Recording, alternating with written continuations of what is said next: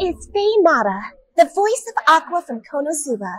I give my blessings to the CFG Gamecast in exchange for your eternal devotion.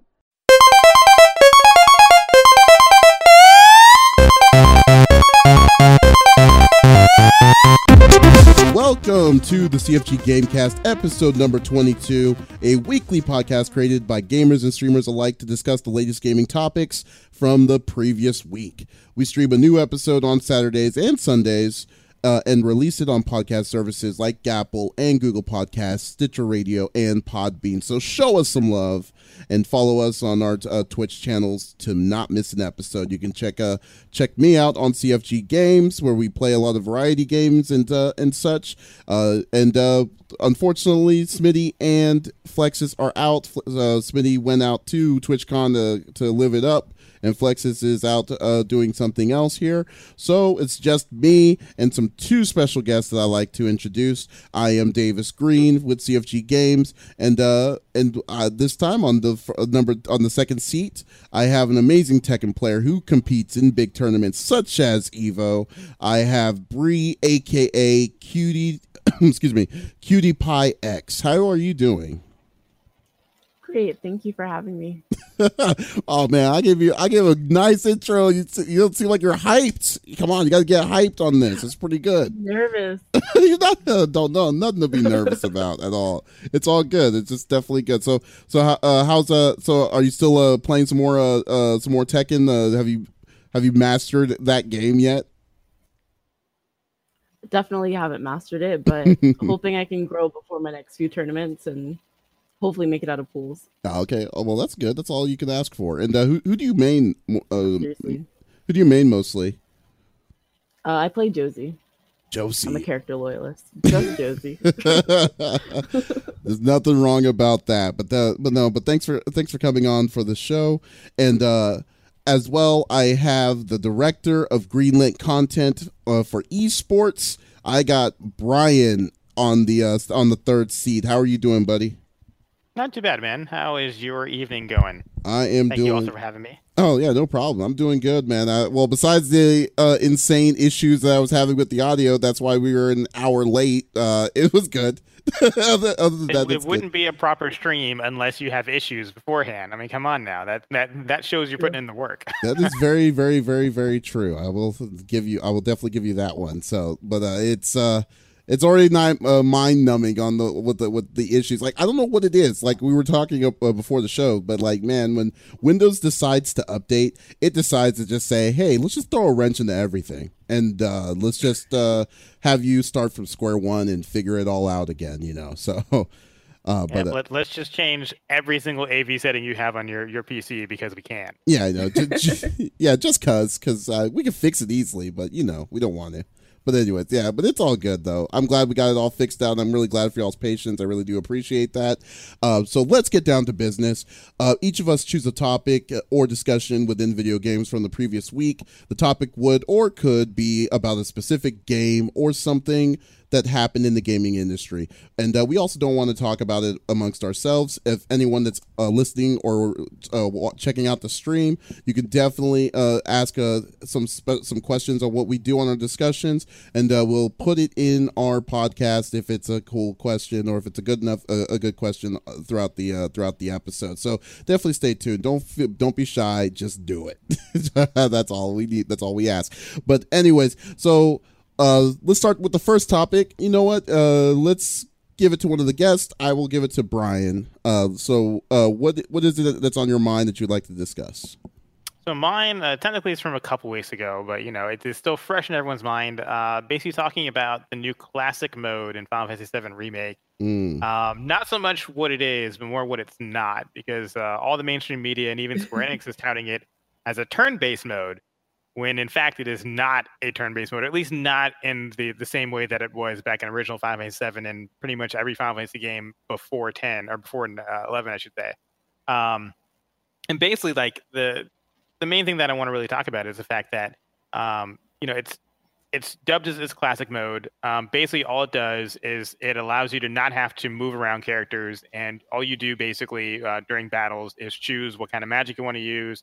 If you want to do limit breaks, like that kind of stuff, you don't move your characters, you don't defend, you don't do anything like that. So in essence, as opposed to being a turn-based mode, it's more like an easier mode. So and if you look at it on the menu, the videos that they have of it, it's listed in there as classic and then easy and then normal. So I'm viewing classic as easier and then easy and then normal. And, you know, I was talking about it with one of my other friends, and you know, I'm not a game developer, but it seems to me like it wouldn't be that much effort to put an actual turn-based mode. And I should preface this by saying that I am an old school gamer, right? I'm not a fan of Final Fantasy 15. I didn't like Final Fantasy 13. Any of the more action-oriented Final Fantasies, I'm not really a fan of. And while Final Fantasy VII Remake might be a super awesome game, very few people know, because very few people have played it at this point, at least more than just the one demo mission that they've had at the various shows. You know, I'm sure a lot of people are going to like Final Fantasy VII Remake for what it is. The problem that I have is, you know, Square is making Final Fantasy VII Remake for the people that bought Final Fantasy 15 more so than they are for the people that really enjoyed Final Fantasy 7. You know, and I'm sure there's a decent amount of crossover there. Like, I'm not saying that if you enjoyed 7, you didn't also enjoy 15 or vice versa. All I'm saying is that Square isn't going, hey, what would Final Fantasy 7 fans really like? They're going, hey, what has sold for us recently? Let's make it like that. And I don't think it'd be that much effort to really go in there and make it a proper turn-based mode. And when I say proper turn-based, all I mean by that is when you get into a certain proximity to an enemy, it does a little freeze screen, and hey, however it transitions it into a static battle, and then all you have to do is you have the enemy on one side and you have all your characters lined up on the other side, and that's it, you know. And to me, you know, that isn't a ton of programming. Yeah. you know, like, granted, it's not going to be something that you can just implement overnight, but you could probably put, you know, a couple of people on it and have that implemented and bug tested within like a month. You know, because I don't think that that's something that's really that difficult to say, hey, when you get within this proximity of an enemy, go to this scene, and then take, you know, for each area, you'll have whatever background it's going to use, you know, line the enemy up here, line your party up here, and then go. You know what's that funny? Would be a classic mode. You know what's funny to me about that, and it's actually kind of funny when you brought this up, because I didn't get a chance to play the turn base that they said that they were adding to the remake, but I did get a chance to do a behind closed door session at Tokyo Game Show last week on it, and yeah, the game style is beautiful, but like where it comes to your point on that, I'm totally agree with you on that, because the biggest thing was I've always had an issue with Square Enix, because, like, you know, the games that we grew up on, like Final Fantasy 7, Final Fantasy 8, 9, and beyond, before that and stuff, yeah, they had this fixation on turn-based, but for some reason, like, after 10, they just refuse to do it. Like, they just think that, like, that it's dead. Like, and that's the mentality that I've always thought that Square Enix has always kind of gone through. And they feels like that when someone mentions turn-based, because when you think about it, like, think about like all the other games that's technically a Squaresoft game, but it's not Square. Like Octopath Traveler, for instance, it was made by a third-party company that's owned by Square, or what's it called? I Am Setsuna. And stuff like that they made an RPG development because it was turn-based, but they don't want to have the Squaresoft name on it. So, like, the biggest thing is, like, I feel like that to really say about what you're saying, Brian, is that they can do it, but they just don't want to, because I mean, they could easily what's do even it. funnier about Octopath Traveler is when it first started development, it was going to be a Final Fantasy game. Like, it wasn't going to be a mainstream, but they were going to call it Final Fantasy whatever. Mm-hmm. And like halfway through development, Square is like, we don't want this to have the Final Fantasy name. And that's when they changed it to Octopath Traveler.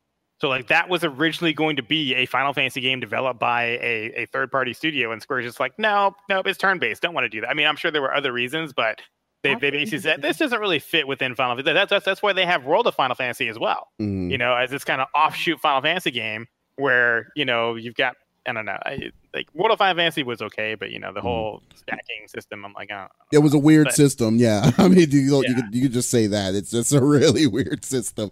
When it's like why do you want to stack your people on you? I mean, it's really weird. But I'm sorry, were you going to say something, Cutie? I didn't mean to. I thought I heard you. Oh no, I just was really surprised to hear that about Octopath. Uh-huh. I just think it's really weird that they like refuse to go back to that kind of system because clearly people still like it.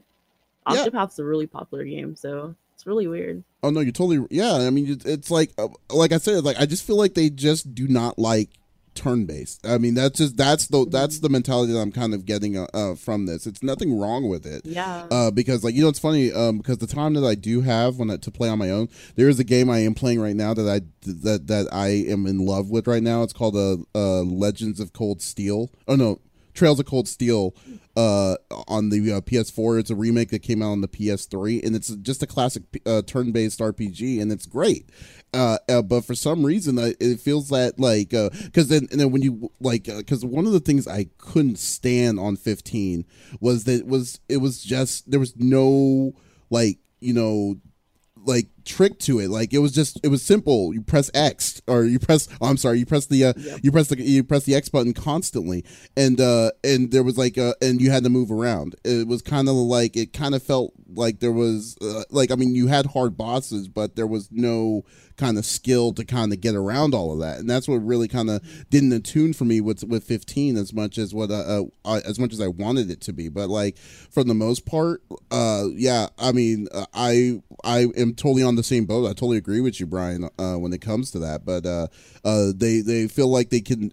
I think that I kind of think it could be just could it possibly be just maybe an artistic kind of view of what they were wanting, like a vision that they were wanting to kind of update with the times, I suppose. But I mean, it's hard to say. I mean, like I don't have any problem with how Final Fantasy VII Remake is right now. Like my thing is, if you're gonna call Final Fantasy VII Remake, and you're gonna say that you're doing this for all the Final Fantasy VII fans, like I said, I don't think it'd be that much effort to put a proper turn-based mode in the game. And it's almost to me like a slap in the face for them to be like, hey, look, here's classic mode, when like really all that is you don't control your character basically at all. Like I'm just like, like because clearly they're hearing the outcry. And to be fair, it is a minority of players that are saying we want turn-based, so I understand that, but I feel like, like I don't expect Final Fantasy 16 to be turn-based or have a turn-based mode at all. Mm-hmm. But when I look at Final Fantasy VII Remake, and when I first heard it was announced, I was super excited. And then when I saw it was action-based, I'm like, oh, well, there goes my entire excitement, because I don't want to play an action-based Final Fantasy VII. They've done side games of Final Fantasy VII that were all action-based. I don't need a new Final Fantasy VII with all these awesome graphics to also be action-based. Mm-hmm. Or at least if it is action-based, add a turn-based mode. Right. Which, like I said, I don't think it'd be that much effort to do a proper turn-based mode instead of this kind of classic throwaway mode that they've given us. Yeah. And while you were talking, I actually pulled up sales of the series. Final Fantasy VII is the best-selling game at 13 million copies. Wow. Followed by Final Fantasy X at 10 million, and then Final Fantasy VI, and then 8, and then we get to Final Fantasy 15. And you have to keep in mind that Final Fantasy 15 is on PS4 and Xbox One, which are both significantly higher selling consoles than like the older Super Nintendo and NES and that kind of stuff, right? Yeah, that's true. So, because you look at Final Fantasy VII, that was single platform. Final Fantasy 15 is on multiple platforms. It's on PC, Xbox One, and PS4, and still sold just a little more than half the number of copies as Final Fantasy VII. Yeah, I mean, like, oh God, you remember the Gambit system on Final Fantasy 12? Yeah, well, so I was a really big fan of Final Fantasy 11 as an MMO. Oh, I did too. And I always thought of Final Fantasy 12 as like an offline version of 11. Obviously different story and everything, but I remember when I first played 12 and I went out and into the one of the random fields, and there was this NPC out there that I thought was an enemy because it was standing in like the field. So I'm like, oh, let me go over and fight this thing. And it casts heal on me, and I'm like, what? Why did this random thing cast heal on me? And I was like, because it makes it feel like you're playing with other players. Like, why is there a random player out here who's not a player because they're AI who just casts heal on me as I pass by? I'm like, really? Like, you're just trying to make this Final Fantasy 11 but offline. Yeah, so. that's so weird. Well, when it comes to those kind of, because like I think 12 was the experiment. Because 11 was like its own thing. We don't. No one counts 11 to be its own. It's an MMO, which had an incredible story in my opinion. It will at the time. But 12 on they were trying to find a new niche that they could find in an RPG that was kind of like, I wouldn't say broken, because like 12 was the gambit system, 13 was more like, you know, actively moving. People were constantly moving around and then doing these weird things, but then it got too complicated with their systems and stuff. And then if you noticed it, because like when they did all these kind of small tweaks and stuff, they're like, okay, 13 was a little complicated with like the arts and the chain links and all these different kinds of things that were going on. Let's dumb it down. Let's go to 15 and we'll make it simple. One person, which one of the biggest pet peeves I have in any kind of RPG is if you cannot control any of your guys, like besides just one person, it just really pisses me off, because like I remember playing Persona 3 that way, and I was like, why can't I control 3 other people on my team? Like, it was ridiculous. But so when they did that, it was just showing that they're trying to find the next big thing. And then with 7, when you're looking for a company that's like convinced that they think that Turnbase is flawed, I would say, then I'm really not surprised that they were going that direction. I mean, so it's unfortunate, because I still think Turnbase is there's still a nice room of great games that are turn-based. Like, I mean, hell, look at Persona 5 for instance. It's like one of the biggest or things. Even Dragon Quest, the most recent Dragon Quest. That's traditional turn-based. Yeah, and Dragon Quest is the same company, which is funny to me. So like it's like it's so weird to me that they just refuse to do it, and then it's like, but I don't know. It's like it's so odd that they're kind of fighting against the waves with it, but especially for RPG people that like love RPGs. They're trying to make it cater to a wider audience, and I understand that, because like if you look at, you know, like you said, the evolution, even just looking at 13, right?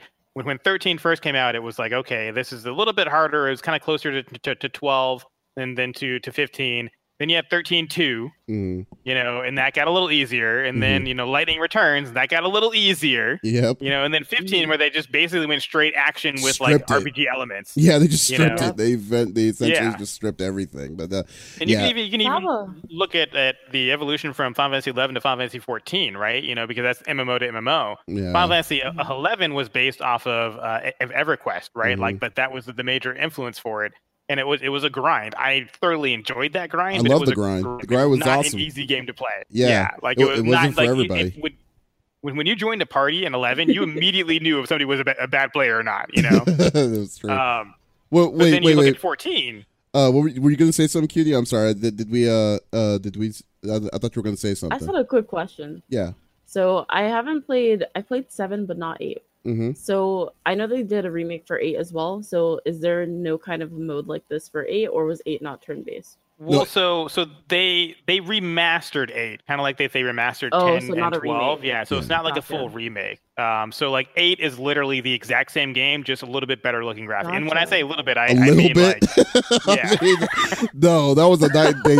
That was a night and day difference. You had like block, okay. Originally, you remember like blocky cloud in 7, like in those like in the blocky chibi cloud. Yeah, that was non-existent in 8. Like they actually had the character sprites. I mean, even though in distances they were still kind of, you know, blotchy, but they, for the most part, they were still like a tall person and stuff like that. That like it was very nice. But for the most part, no. I mean, before we move on this, Brian, though, I do have a question. Which Final Fantasy would you say is your favorite one? So 11 is my favorite, just because I have so many memories with friends and stuff of playing 11 and like that grind with every class from 1 to 75. 75 cap 11, I should say. We don't talk about when they raise the cap beyond 75, right? So 75 cap 11. Okay, fair enough. Would be my favorite. If we're talking offline Final Fantasy, I'll say 9. 9. Oh god, dude, you're like a mirror image of me right now. But yeah, the 11. Oh god, you remember Chains of Promethea, the expansion of Chains of Promethea? Oh god, I remember. And you remember, like, it was, like you said, it was not an easy game. But you remember when you had to go to the different accesses, like at the very beginning of the quest to do it, like you had to go to 3 different spires.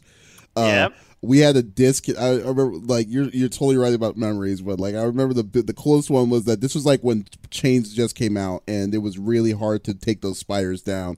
and when we got a disconnect when we were at the very end. We were about to fight the boss. Oh. Yeah, and we were like, oh god, it's like, so I guess it was a wipe because we were like in this thing for like 2 hours, and we were like, I guess we're screwed. There's nothing we can do about it. It's like, well, we can still fight and see where it goes, and then so we did it, and we actually beat the guy. Beat the guy at the time, and we were like so hyped. We were on this like we all like gave each other a pat on the backs. We all like said, oh, hey, let's join a link shell, and we'll make a link shell, and we'll do all these different kinds of things. And then like we all grouped up because we felt so accomplished in doing that. But 11 was one of my favorite. Like that was the only MMO I was actually serious about. Everything else, same here. Like I was, I love that game. Yeah, you're right. I can't even listen to music from that game without like getting sentimental. Yes, that's very true. I mean, I played that game for I think like 5 years. It was a good game. It was a great game though. Oh, I'm sorry. Did you say something? Did you say something again, Kitty? Broke up. I was asking, you guys didn't play any classic WoW back in the day? Oh God, nope. No. Like, okay, this is my whole thing with WoW. Like, I mean, there's nothing wrong with WoW at all. I mean, well, it's easy mode. Yeah, it's like when I played the game, the second I played that game, I was like, why am I fighting? Why do I have to kill like 20 rabbits for this one stupid quest that I don't even care about? Like, and then it's just a whole list of different kinds of things of like just busy work, and then I felt like I'm not being really truly accomplished unless I was actually playing the main story quest. But like even that wasn't fun. It was because like the story wasn't really that cool. Was really that cool. I think I was Burning Crusade was where it was at when I started playing, but when I tried playing it, and I was like, no, this is not the same as 11. 11's story was really good. Oh my God, so amazing. Yeah, like I think I stopped at Treasures of Octagon. I think that was the last one I stopped at playing. But Chains of Prometheus is probably by far my favorite storyline of them all. So like I can't, nothing compares to that. And then but I can't tell anyone to come by and play. I will not tell someone to play it because it's not the same kind of style as it was like that long ago. But still, it was something that I will cherish throughout my time though. So now they do have classic servers for it, not like WoW Classic where it's an official thing, but like people have private servers where they have like the older versions of the game on there still. Oh really? Yeah. It's obviously not anywhere nearly as populated, and they've got different mods. Like different servers will have like power leveling mods and things like that. So like it makes it some quality of life changes. Yeah. It's not the same, obviously as it was when it was active at the level 75 cap. But I played all the way up until I think Wings of the Goddess. I think was my last that was expansion. right. Wings of the Goddess was the one. You're right. I passed that. Wings of the Goddess was the last one I played. I didn't really touch Wings that much though, but still, and that's for them MMOs nowadays. There's no way in hell I have the time to do it. So there we go. I tried playing some Final Fantasy 14, and it was too easy. Like don't get me wrong. Like obviously, if you're running. Like I remember when I first started playing, and the Bahamut's Coil or Coil, whatever it was called, I don't remember. That was like really difficult to do, but it was difficult because almost of the server lag, right? Because like when I first started playing 14, I was playing on PS3, and it had crazy server lag to the point where like you would see the little circle of saying where the enemy is going to attack, and you'd literally have like 2 seconds to move after you saw the circle because of all the server latency. I switched to PS4 when that came out. It got a little better. I switched to PC, got a little better. But like in 11, the challenge was like how well you played your class and how well you fought the enemy that you're fighting. In 14, the skill is in do you know whatever pattern it is to avoid the enemy attacks? You know? They give you the ring of circle, the ring of fire, and all that stuff. Yeah, dude, I knew it. I remember like I was a ninja in the 11, and I was like. You got to blink at the right time so you can tank it correctly and stuff like that. And then there was no like cheat timers or anything. It was actually pretty. It was crazy. No, but I loved it. That's what I was saying. Like you knew if somebody was good at their job in 11. You know what I mean? Like you knew if somebody was a decent ninja because they took no damage and they held hate. Yeah. Because I remember partying with several ninjas where I'm just like, wow, you cannot hold hate like at all. You know. Well, we're digressing extremely, but anyways. All right, QTPye, it's you're up at bat. What do you have to bring on the table? So my topic kind of focused around TwitchCon, which is going on right now. Mm-hmm. I thought it'd be important to bring up since we've had a slew of events like CEO, Evo, where people have been concerned about like safety and things like that. Mm-hmm. So I'm not sure if you guys saw like the mass viral tweets about TwitchCon leaving out like the table full of beers and like sodas unattended. Mm-hmm. Yeah, it's been a huge problem, and even though they got all that backlash on Twitter like the first day, they haven't changed it throughout the weekend. So there have been some people that were like concerned about their safety, and a few people were actually hospitalized and like had some stuff in their system. So I think like it's starting to become a big issue for people that go to events, especially with what happened at the Evo after party. It's kind of scary. I don't know what happened at the Evo after party. What happened at the Evo after party? I didn't go. Oh, so at the Evo after party, basically, notable player's girlfriend had her drink roofied, and then another male player had taken a drink that was meant for his female friend, and he was roofied as well. Jeez, so man. It was a big scare. Yeah. Oh, okay. So here's the thing. Yeah, there's also been a lot of allegations about certain notable players, putting those roofies in drinks and taking people up their hotel rooms and stuff. And there's been a lot of stuff coming out of that Evo after party. Yeah. Oh my God, this is terrible. Yeah, but like, with that happening, a lot of accusations from previous events then arose. Like, some people are saying this happened to me at Combo Breaker or CEO. So it seems to be like a recurring issue. Yeah. And it doesn't really seem like, to me, it doesn't look like TwitchCon is really taking it very, very seriously, with the drinks still being left that way 2 days later. Okay, I'm going to play a little bit of devil's advocate. For the drinks, are you talking about those ones that have like the pictures of the streamers on them? Because I saw drinks where like they put the picture of the streamer on it, or is that completely different? No, what happened was that what they did originally. They have, like they have all these different like party areas and like partner parties, and they have these long tables of like red solo cups where there's like open beer and open soda that they just fill up and leave there. And I guess these tables are not attended all the time. So a lot of people were just kind of concerned about even anyone taking those drinks. And I know that as of this morning, 3 people did say that they had to visit the hospital because they had something in their drinks last night. Okay, but here's what I'm saying though. Like, I'm gonna play a little bit of devil's advocate. There's been nothing like official from Twitch at all. So like, have they acknowledged it? No, not at all. Hey, wait, can y'all hear me? That's what I found interesting about the Evo incident as well. Is that Evo recently did a poll talking about what hitboxes are legal and that kind of stuff, and I'm like, so you'll publicly talk about hitbox, but you won't publicly talk about all this stuff that went on at the after party. Yeah, I thought that was really interesting. Exactly. Can y'all hear me? Yeah, I thought it was interesting too. I did see like some of the other events like put out like tweets and posts about how they take things like that seriously, and people will be banned if they're caught, or banning people that were proven to have done certain actions. But we never did hear anything from Evo or their official TOs. So it is kind of a concern that these events that are like so big and notable that a lot of us would aim to go to each year, they don't really seem to be acknowledging it, or maybe not taking it seriously. But I think, and you would think, especially following like the big Me Too movement and all that kind of stuff, you think that they take extra care to make sure that, because a lot of the influencers at TwitchCon are female, Yeah. So I think it's really interesting that Twitch is not kind of taking that more seriously, because if it happened to like one of the big ones, like if it happened to like Pokemon or something, then Twitch would immediately be like, oh, hold on, you know what I mean? Well, you know what? I'm going to play a little bit of a devil's advocate here, and it's kind of and I'm not saying it in any way, because I mean this is very serious and stuff, but it's possible. I'm just saying it's very possible that Twitch didn't think about. I mean, because Twitch isn't really I don't think Twitch didn't think that would be a possibility. They were giving they were thinking that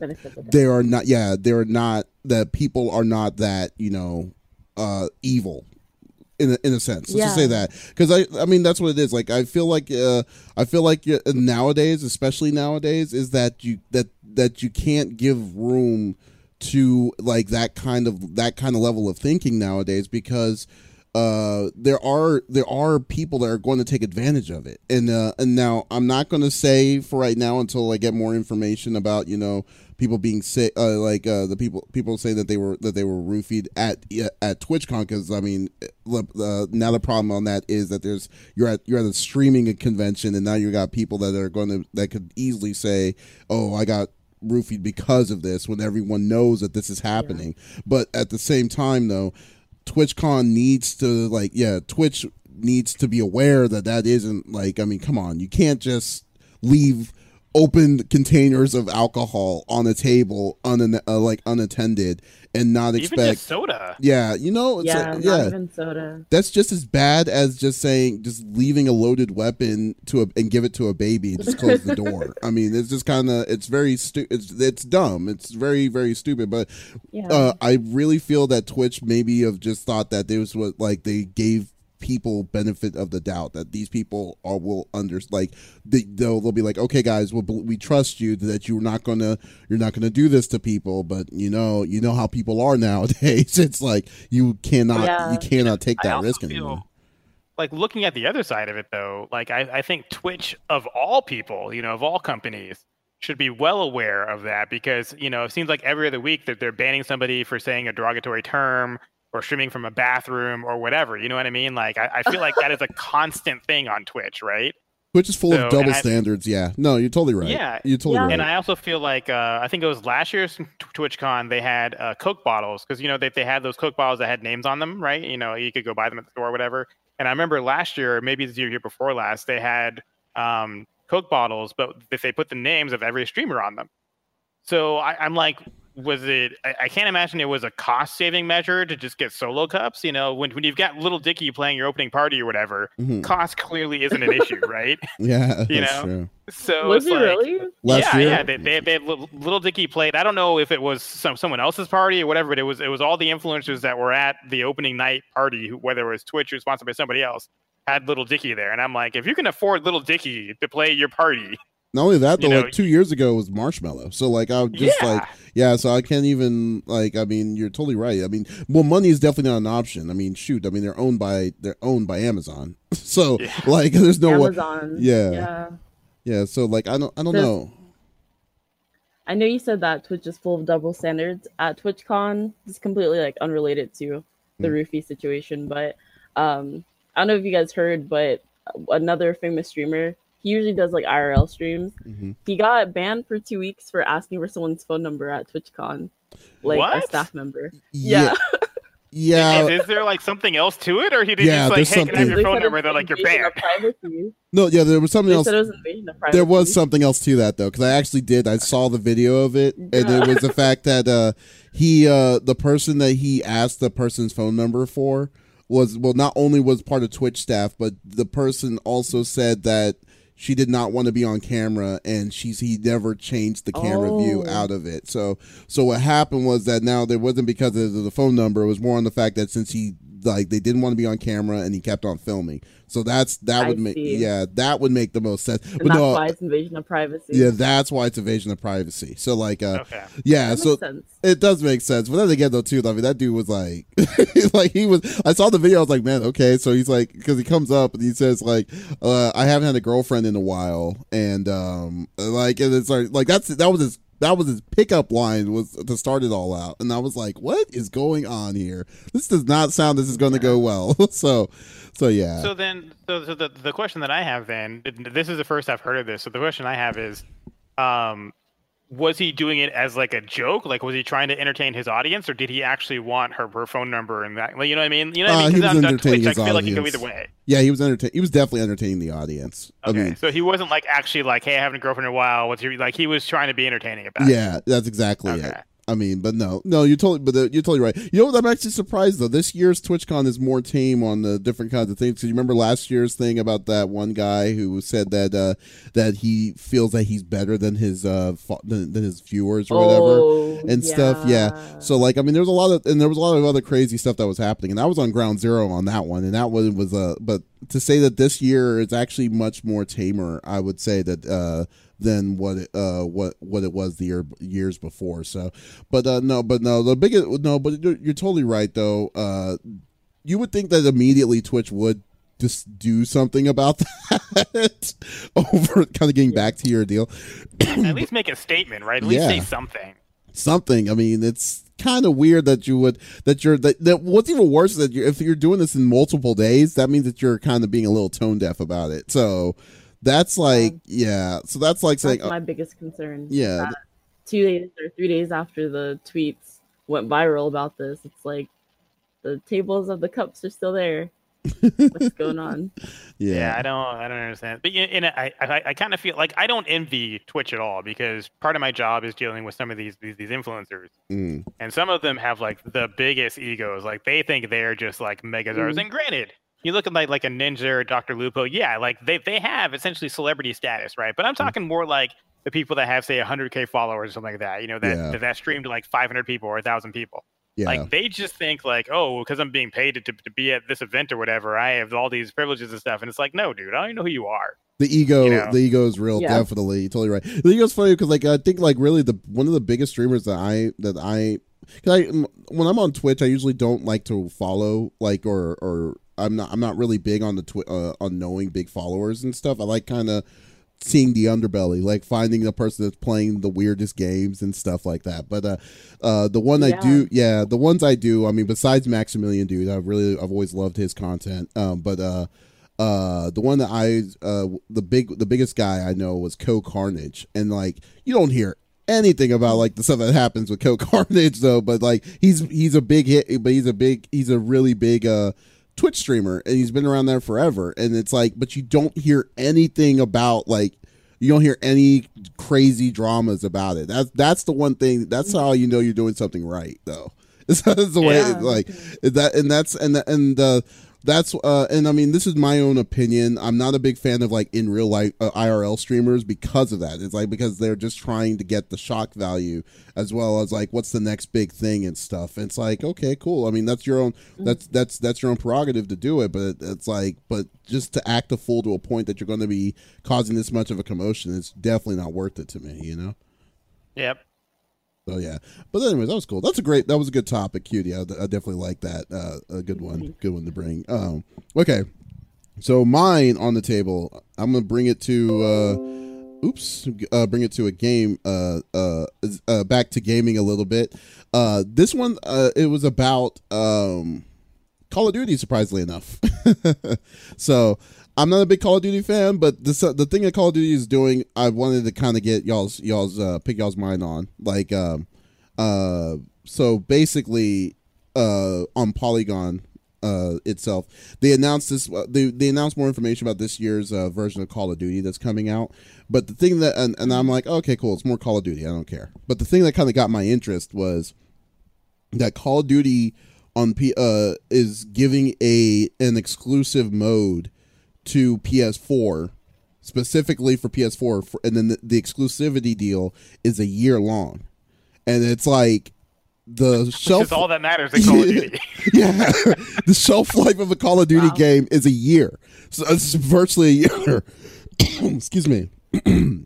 So this mode's called Spec Ops Survival Mode, and it's a feature that's specifically in this year's Call of Duty, and it's not a brand new mode. It's something that they've had since I believe like I don't know, like 4 or 5 Call of Duties ago or so. But the big question is, it's like how do you feel like that itself, exclusivity on a mode, is like that's a little ridiculous to me. Like, to say that you're going, like, I mean, I can understand an exclusive stage. I can understand maybe an exclusive, like character that on the system, that because it's a character that maybe like if Call of Duty had what's his name from Gears of War, it's going to be specifically on the Xbox One because it's an Xbox character. Yeah. Makes sense. But like to say that, like, if you're to put a mode of to play, like to try out, it to be on a specific system for the longevity of the game, like a year, like it's kind of like if Madden decided to say, hey, we're going to have franchise mode, but only on PS4.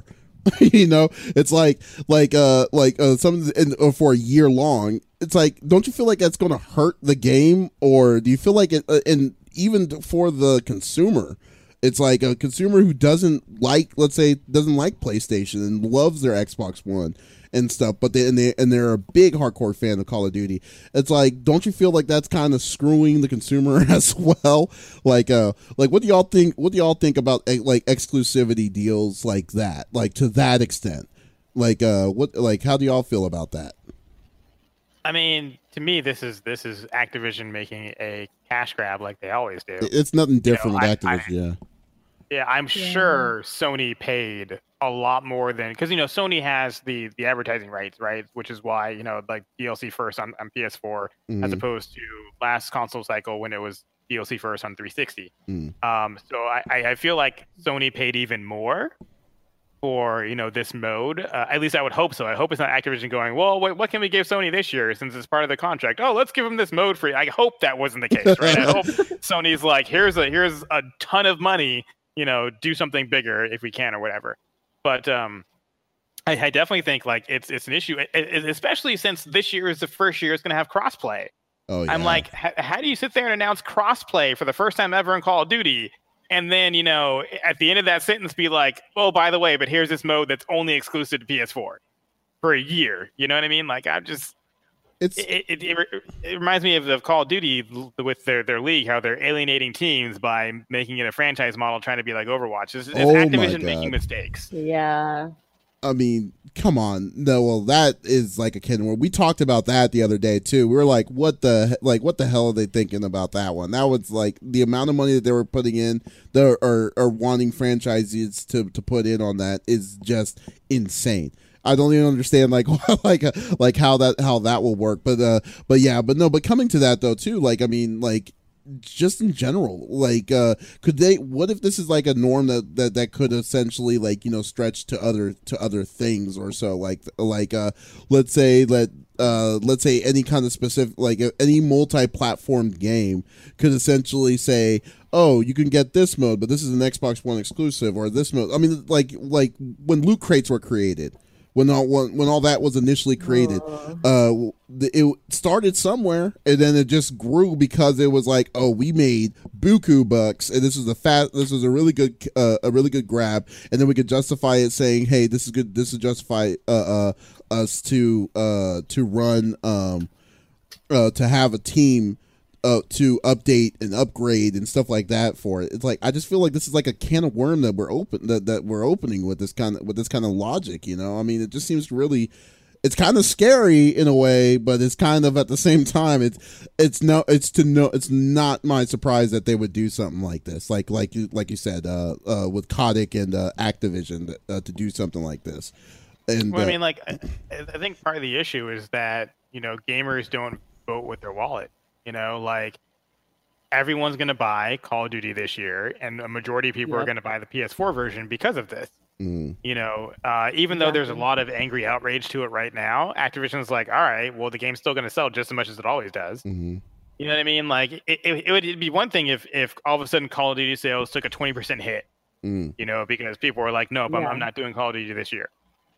But that's not going to be the case. Like, Call of Duty is, I'm sure 3 days after release, Activision is going to be announcing, oh, we broke this record and that record and all this kind of stuff, so in the end, there's outrage now. And then in 2 months, Activision is going to be like, yep, we're still rolling in money. So clearly you guys didn't care that much. Now next year, we're going to do a mode for PS4, then a different mode for Xbox, and then a different mode for the PS5 version. So you can buy that one too. You know what I mean? Like that's if this is successful for them, that's where it's going to go. That's what's scary. I agree with that. Yeah. I mean, I think that. Oh no, I'm sorry. Go ahead. Go ahead. No, go ahead. I've talked a lot already. On this topic, I think that it definitely kind of screws the PC and Xbox consumers, but in my opinion, I know a lot of people debate over which console's better. I feel like right now, PS4 is kind of in a better place, and a lot more people may have PS4. I feel like those gamers that play these shooters on PC or Xbox are kind of a minority to PS4 gamers. So I don't think it will really like generally affect things, but I don't like the idea that they're doing this because I feel like any other game can just pick up the same logic, and soon it'll just it might get a little out of control or annoying to have every console or have to worry about that being a thing if you're passionate about a franchise. Yeah, that's true. Lucentai just said it is very true that people say one thing and end up supporting with the money, with the dollar signs, and it's a shame though too, because like, you know, it's funny because like there, can you imagine one time like where when you know that this is kind of like an injustice, and then you know you don't have to tell people that like don't buy this or don't do this, they just know it's wrong. And then they just didn't do it. Yeah, you know, the only time that I've really ever encountered that, the most recent I'd say would be Battlefront 2 when it first came out. Because like no one, people refused to get that because they saw how aggressive the microtransactions and the loot crate boxes were in that for that game. And it's unfortunate because the game is actually not bad, but at the same time, it's like you don't want to give your money to like a bad for that kind of you know, incentives to give like EA to totally like make it even worse for you. So like exactly. You're totally right about Call of Duty. I mean, Call of Duty is a big enough since it's been around forever. It's already has its like their loyal fans to play the games and stuff, and they're going to probably get like if they don't have one now, they'll probably possibly get one just to play that one mode for the whole year. But there's going to be a time where it's like you're gonna have to ask yourself, like, man, is this what we're going to, is this just the gate, like is this going to be the gate that's going the last straw that's going to break the camel's back right there? Because that's what I'm worried about. It starts with Call of Duty, but it could just spill over with other stuff. Like you can easily see how maybe like let's say Square Enix or something sees how successful this becomes, and then they decide to try to implement that in one of their other games or something like that, or like you know, just something like that. It just is what kind of fears I'm always kind of worried about when I see stuff like this. You want turn-based mode in Final Fantasy VII Remake? PS4 only. PS4 only on PS4. Yeah, though, right? Like that's exact, or it's DLC or some kind of random BS or something like that, or the expansion or of some sort, you know. So like that's like when you see like that's like it seems small now, but I'm just looking in a bigger picture that I feel that it's just like you want to keep an eye on these kind of small things, because these small things becomes bigger issues in the future. Like the only thing that I'll say toward that is I do think if say next year, like, you know, Call of Duty is going to sell just like it is this year as it has every single previous year. If next year if they go, okay, here's the PS5 exclusive mode, here's the PS4 exclusive mode, here's the Xbox One exclusive mode, here's the Scarlet exclusive mode, and here's the Nintendo Switch exclusive mode, right? Right. If they went that far, or even just push it, here's the PS4 exclusive mode, here's the PS5 exclusive mode, right? I think at that point, gamers would be like, well, hold on. We let you get away with it last year. We're not going to let you take it to the next level. So I do think at that point, then gamers would start speaking with their wallet. But the other problem is general education, right? Like the average person that buys Call of Duty probably doesn't even know this is a thing. You know, like the average person that just knows Call of Duty is coming out in a month or whatever, you know, is going to go to Best Buy or order off of Amazon or whatever, and is going to be completely oblivious until like their one nerd friend goes, oh, hey, did you know that this mode's only in PS4? Then go, really? Oh, I'm glad I bought this version, and that's going to be it, you know?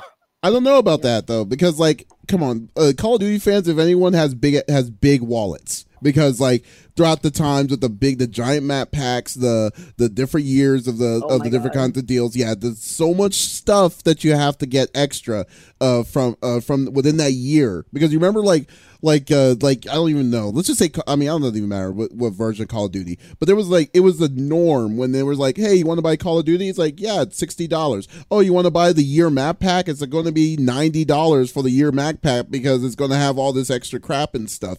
It's like Call of Duty fans are expecting that extra sort of income, or that extra kind of money that you're going to have to put into this game, which is going to be a lot different this year because there's no extra map packs. They say it's going to be a whole game, but we'll see about that. But like but when you're talking about the common people or so, I would say specifically maybe it's just like the mom or the dad that buys the game without even openly knowing that this is this is what's going to happen and stuff like that itself. Because like I said, I think I will give Call of Duty fans benefit of the doubt that they know what they're going to get themselves into.